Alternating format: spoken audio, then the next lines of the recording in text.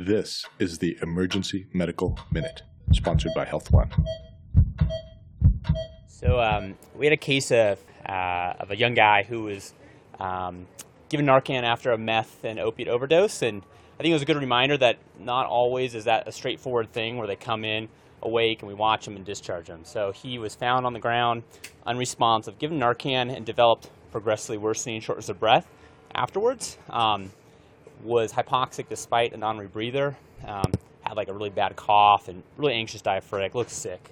And what he developed is non-cardiogenic pulmonary edema and had rapid fluid basically going into his lungs. Eventually he had to get intubated and is in the ICU. And this is something that happens rarely. I didn't know quite like what the percentage was. It looks like 2% maybe, 3%, so pretty rare. There's an argument of whether it's the Narcan that does it, the heroin or an opiate, or both together, probably both. But it kind of looks similar to someone with CHF that might have flash pulmonary edema.